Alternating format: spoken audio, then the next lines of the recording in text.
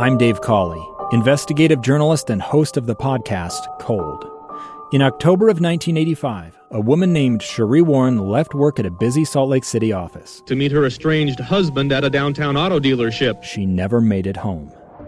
Cherie's car surfaced weeks later in Las Vegas. In the parking lot of a hotel casino. No one knows how it got there. Strange. It was strange. Both Cherie's estranged husband and her boyfriend raised suspicion for investigators. I kind of thought that he might have done something. But no arrests were ever made.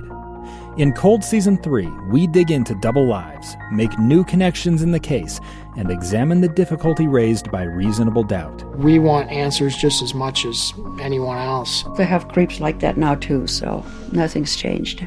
That's the new Cold Season 3, The Search for Cherie, now available anywhere you get your podcasts. The Greenhouse Show on KSL News Radio. Good morning. Thank you for joining us for the KSL Greenhouse. Maria Shilaos, Tom Bettis with you this morning. We are taking your calls at 801-575-8255. You can also text us at 57500. Next listener, Tom says, do you have any recommendations for perennial ornamental grasses? Do you have some favorites? You know, I do. J.D. Gunnell's coming on later, and one of his specialties, we could ask him for just briefly, but he loves ornamental grasses. Okay. And so for me personally, my favorites are the fountain grasses. They're not particularly water-wise, although they don't like a swamp either. But I just love the look of the seed heads. So if you're familiar with red or purple fountain grass, the perennial fountain grasses get the same seed heads, but the grasses are usually a green color. Yeah, I wish they had a purple one, though. Yes, there are a few that will get a pure purple hue to them in the fall. But I just, out of just personal...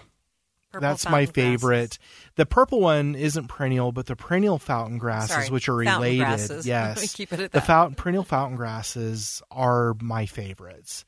There's sizes that grow from about a foot high and wide to 3 or 4 feet. So I mean, little bunny, little honey, ham elm.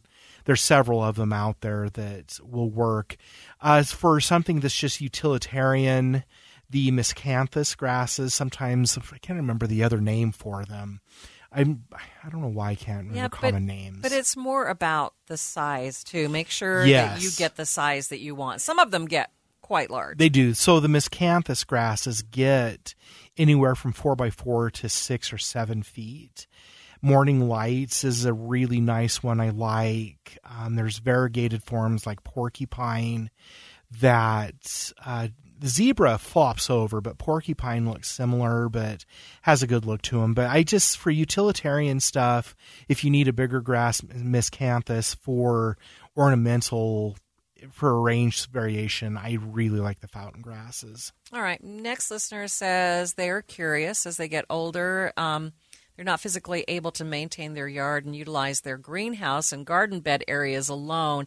They were wondering if there's an organization that they can gift the use of these resources to in their backyard, like their greenhouse, because it's so underutilized. Not that I know of. But won't like the community gardens? Couldn't they possibly? You run into liability issues and insurance issues, and so the homeowners would have to take on the responsibility of people using them. And there are organizations, I know that Salt Lake County works with a group that will take unused fruit trees, and they only have capacity for so many, but they'll organically maintain them and prune them. Mm-hmm. And then they take the produce and they'll give the homeowners enough to eat, but the rest of the produce goes to more needy populations or at-risk populations who don't have as much food security. And so peaches, apples, and cherries and things like that will be maintained by them, but they only have so many volunteers. Sure. As far as... Best advice on who to call? Well, that's the problem. Maybe Wasatch Community Gardens or one of those Maybe Wasatch Community Gardens. I've seen people let neighbors that they've known for a few years come in and use the facilities and garden on their property, but they could call Wasatch Community Gardens, but a lot of it is just out of caution and liability. I'm really hesitant to recommend such things sometimes unless you really know the people. Okay. Next listener says they have a peach tree that the main branch broke this week, and it looks like a hinge at the break point, but it's still attached. Will that fruit ripen if I leave it on? If they leave it on the broken branch? It will. They could try to straighten it back up. They may need to take some of the fruit off. They say the fruit looks beautiful. Yeah, and so because it's still attached, it should ripen. But what they'll need to do is try to prop the branch up carefully, maybe with a 2x4, and then go in and, if possible, put some bolts through where the break is, and to see if they can hold the limb together. But that limb is going to be a weak point if they try to save it. It may be better after the fruit is ripe, especially in mid-March, to just cut it off. So or prop cut it up now, but later cut it off. Yes, because it won't fully recover. And they might be able to cut behind where it broke and let side branches kind of take over and fill in. All right. Next listener is Bert in Magna. Good morning, Bert. What was your question? Yeah, I have a couple of dogwood trees, and they just seem to be dying no matter what I do. So you have dogwoods that are dying, and no matter what you do, and you said that they're pink flowering? They was. Now the leaves dropped off. And so the dogwood trees, for the most part, are just trees that don't do well in our soils. There's a few exceptions, including, like the Farmington area on the Bench.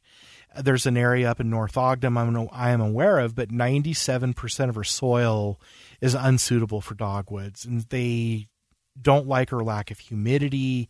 And so if you try to grow dogwoods, it's almost like a challenge or a hobby as far as trees.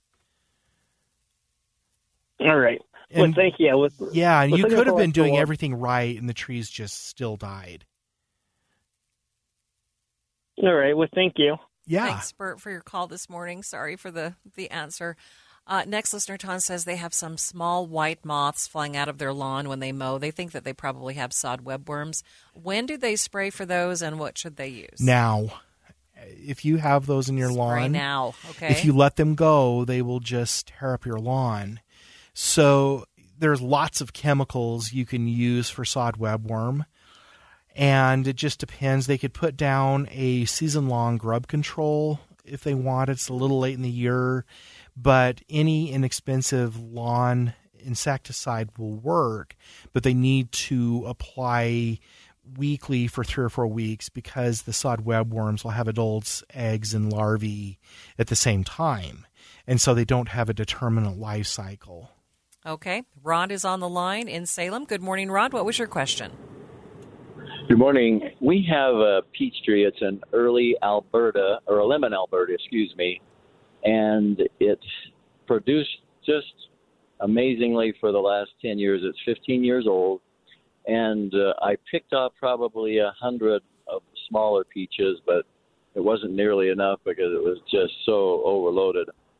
At any rate, during a windstorm, the center limb coming up from the tree snapped, as that other individual indicated, and it was so badly broken I just cut it off and put it in the garage, and they did ripen, but they didn't ever grow any longer. Anyway, I want to know what I should do with that break, and in trimming it, now I don't have anything in the center, and the limbs are getting pretty long. I do use those 2x4s to hold them up when they're overloaded. Just some suggestions. Okay. Well, in Utah, I will say that really quick that once a peach is picked, it will soften, but it will not sweeten up any further. Other fruit can, but peaches will not. And so the reason when we get imported peaches from Florida or California or wherever in the stores, they taste kind of like a peach, but they don't have that fresh off the tree flavor, is just because they don't develop any further once they're picked. So supporting local peaches. But as far as the tree is concerned, homeowners in Utah have a tendency to prune their peaches so that they look like, if you were looking from the top side down at a helicopter, the limbs kind of look like helicopter branches. And we have a tendency to let them get too long, and then what happens to you happens. And so if you were to go to a professional orchard, you would notice, depending on the area, up in Box Elder County and Weber County, those peaches up there are pruned kind of in that helicopter limb style, but all the branches have a lot of girth, and all the branches with peaches are only within 6 inches to maybe 18 inches of the limb. So they're never allowed to get super long, because the peaches only produce on 1-year-old wood. And so you can take a lot of the this year's fruit-bearing wood out, because it'll generate, the new wood this year will be next year's peaches. So what I'd recommend doing is don't butcher your tree, but where those limbs are long and wispy and causing it to hang over like an umbrella, limb them back in March. Get those limbs trained so that you have more girth on them, and you're training more side branches off those really strong limbs, and you're cycling through those side branches a lot more than what you would imagine. And so down in the Santaquin area, the trees are trained for 4 limbs in kind of a Y shape, and about 50% of last year's growth comes off, and then it's almost like hedged to within a foot to 18 inches of the edge of the tree. Is it still good to trim anything that goes up on the branch, goes down on the new growth? No. When you say goes down on the new growth, what do you mean? Well, it's growing out, but it's from the bottom of the limb growing down. I usually trim those off and let the ones growing up. Yeah, so don't cut all the limbs off going out from the trunk to the edge of the tree. You want limbs the entire length.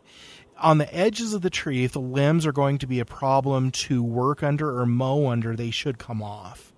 But the other mistake the homeowners make on peaches is that they have a tendency to take all the side branches off to the edge of the tree, then all of a sudden they let it grow. And if you can imagine holding a 10-pound steel ball in your hand held straight out from you horizontally, that's what you're doing to your tree with those peaches. And so if you spread the peach load along the entire limb and cut off the wispy edge of the limb, you're going to have far less branch breakage in your peach. Very good. We also have a burnt orange maple that I'm treating it with chelated iron plus a product called Save-A-Tree, and I'm not sure now that it stands probably 30, 35 feet tall. But I'm assuming that the roots are as tall as far out as the tree. Not sure exactly where to put this treatment. Well, what I'd recommend doing is getting chelated iron, but you're also going to need micronutrients. We're finding that, especially on autumn blaze maple, that chelated iron oftentimes is not very effective at getting them out of that chlorosis. And so what you would need to do is put down the chelated iron and then get some liquid humate and mix it according to instructions, and then also nutrients, either in a powder or liquid. Mix that up in a slurry or in 5-gallon buckets and go under the entire canopy of the tree so that you snake back and forth to the edge of the tree back toward the trunk, and then water it in. All right, Rod. Thank you so much for your call this morning. We need to take a break. Number to call with your questions, 801-575-8255. Text us, 57500. I'm Dave Cawley, investigative journalist and host of the podcast Cold. In October of 1985, a woman named Cherie Warren left work at a busy Salt Lake City office to meet her estranged husband at a downtown auto dealership. She never made it home. Cherie's car surfaced weeks later in Las Vegas. In the parking lot of a hotel casino. No one knows how it got there. Strange. It was strange. Both Cherie's estranged husband and her boyfriend raised suspicion for investigators. I kind of thought that he might have done something. But no arrests were ever made. In Cold Season 3, we dig into double lives, make new connections in the case, and examine the difficulty raised by reasonable doubt. We want answers just as much as anyone else. They have creeps like that now too, so nothing's changed. That's the new Cold Season 3, The Search for Cherie, now available anywhere you get your podcasts.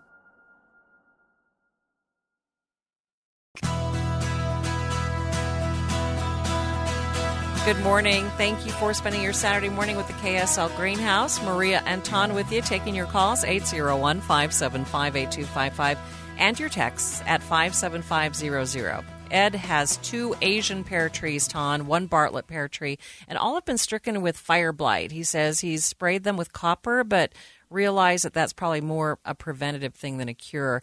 Now, there's a peach tree and an apple tree nearby, which he's sprayed as well. What is your advice at this point? Prune all of the fire blight out. Once it's in the tree, you can't get it out with chemicals.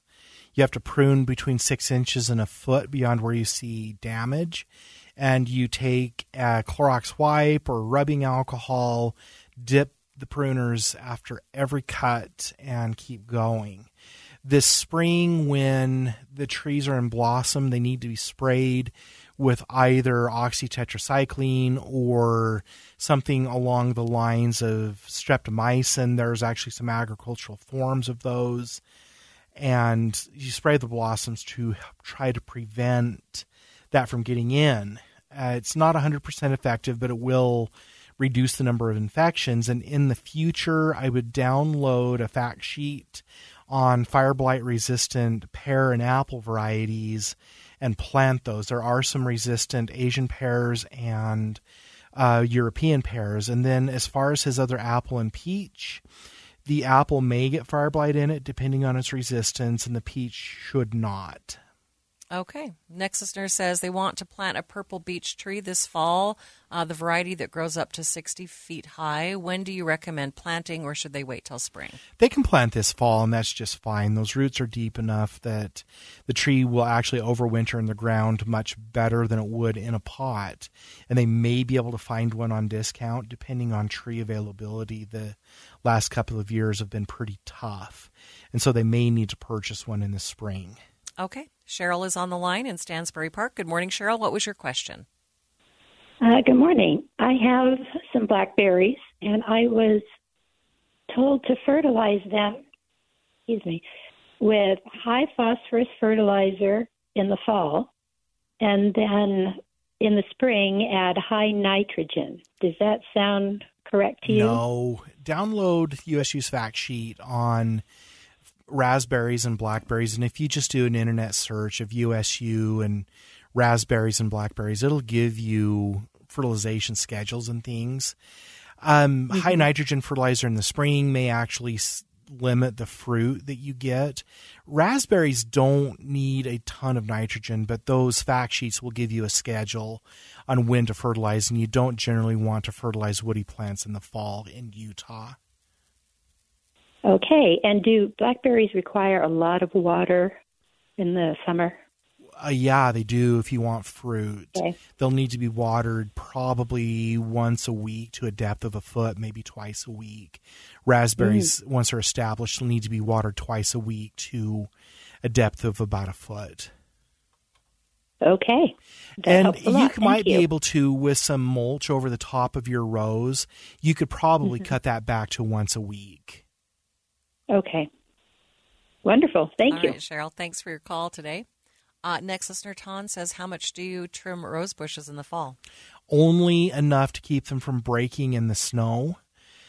The other thing that you're going to do sometime in November, if you're worried about them dying, if they've had problems in the past, is go get some chunk bark and just pour it and work it around the base of the rose bush to a height of a foot to 18 inches. You're almost making a volcano mound. What that will do is the chunk bark is well drained enough that it won't rot the canes, but it will protect them enough that if we get, down to -10 or -15, that you'll have enough new growth protected by that bark that the roses will regenerate. But you generally prune roses in Utah in mid-March. If we were in a warmer climate like St. George or Las Vegas or California, fall pruning is fine, but it's not here. Next person says they have a weeping tree that's out of control. Is it okay to start cutting some of those renegade branches? If you need to move them to sea, like oncoming traffic, or if they're creating a hazard for other drivers, then absolutely prune them out now. But otherwise, I would wait on it was probably a willow tree, maybe a Siberian elm, but I would wait until mid-January to mid-February to do any major pruning and try not to take more than about 20% of the canopy out in a given year. Next listener says, is it better to trim trees now or in the spring? Are there any that you trim now? No, not generally. There are a few exceptions, like walnuts. After their leaves drop, there's a school of thought that says they can be pruned in November. I've actually done that once, and it didn't harm the tree, but I'm not recommending it. The best time to prune shade trees is in mid-January. Next person would like to know, can you aerate new sod, or should it be done before if there are areas of old lawn as well? There's absolutely no reason to aerate new sod.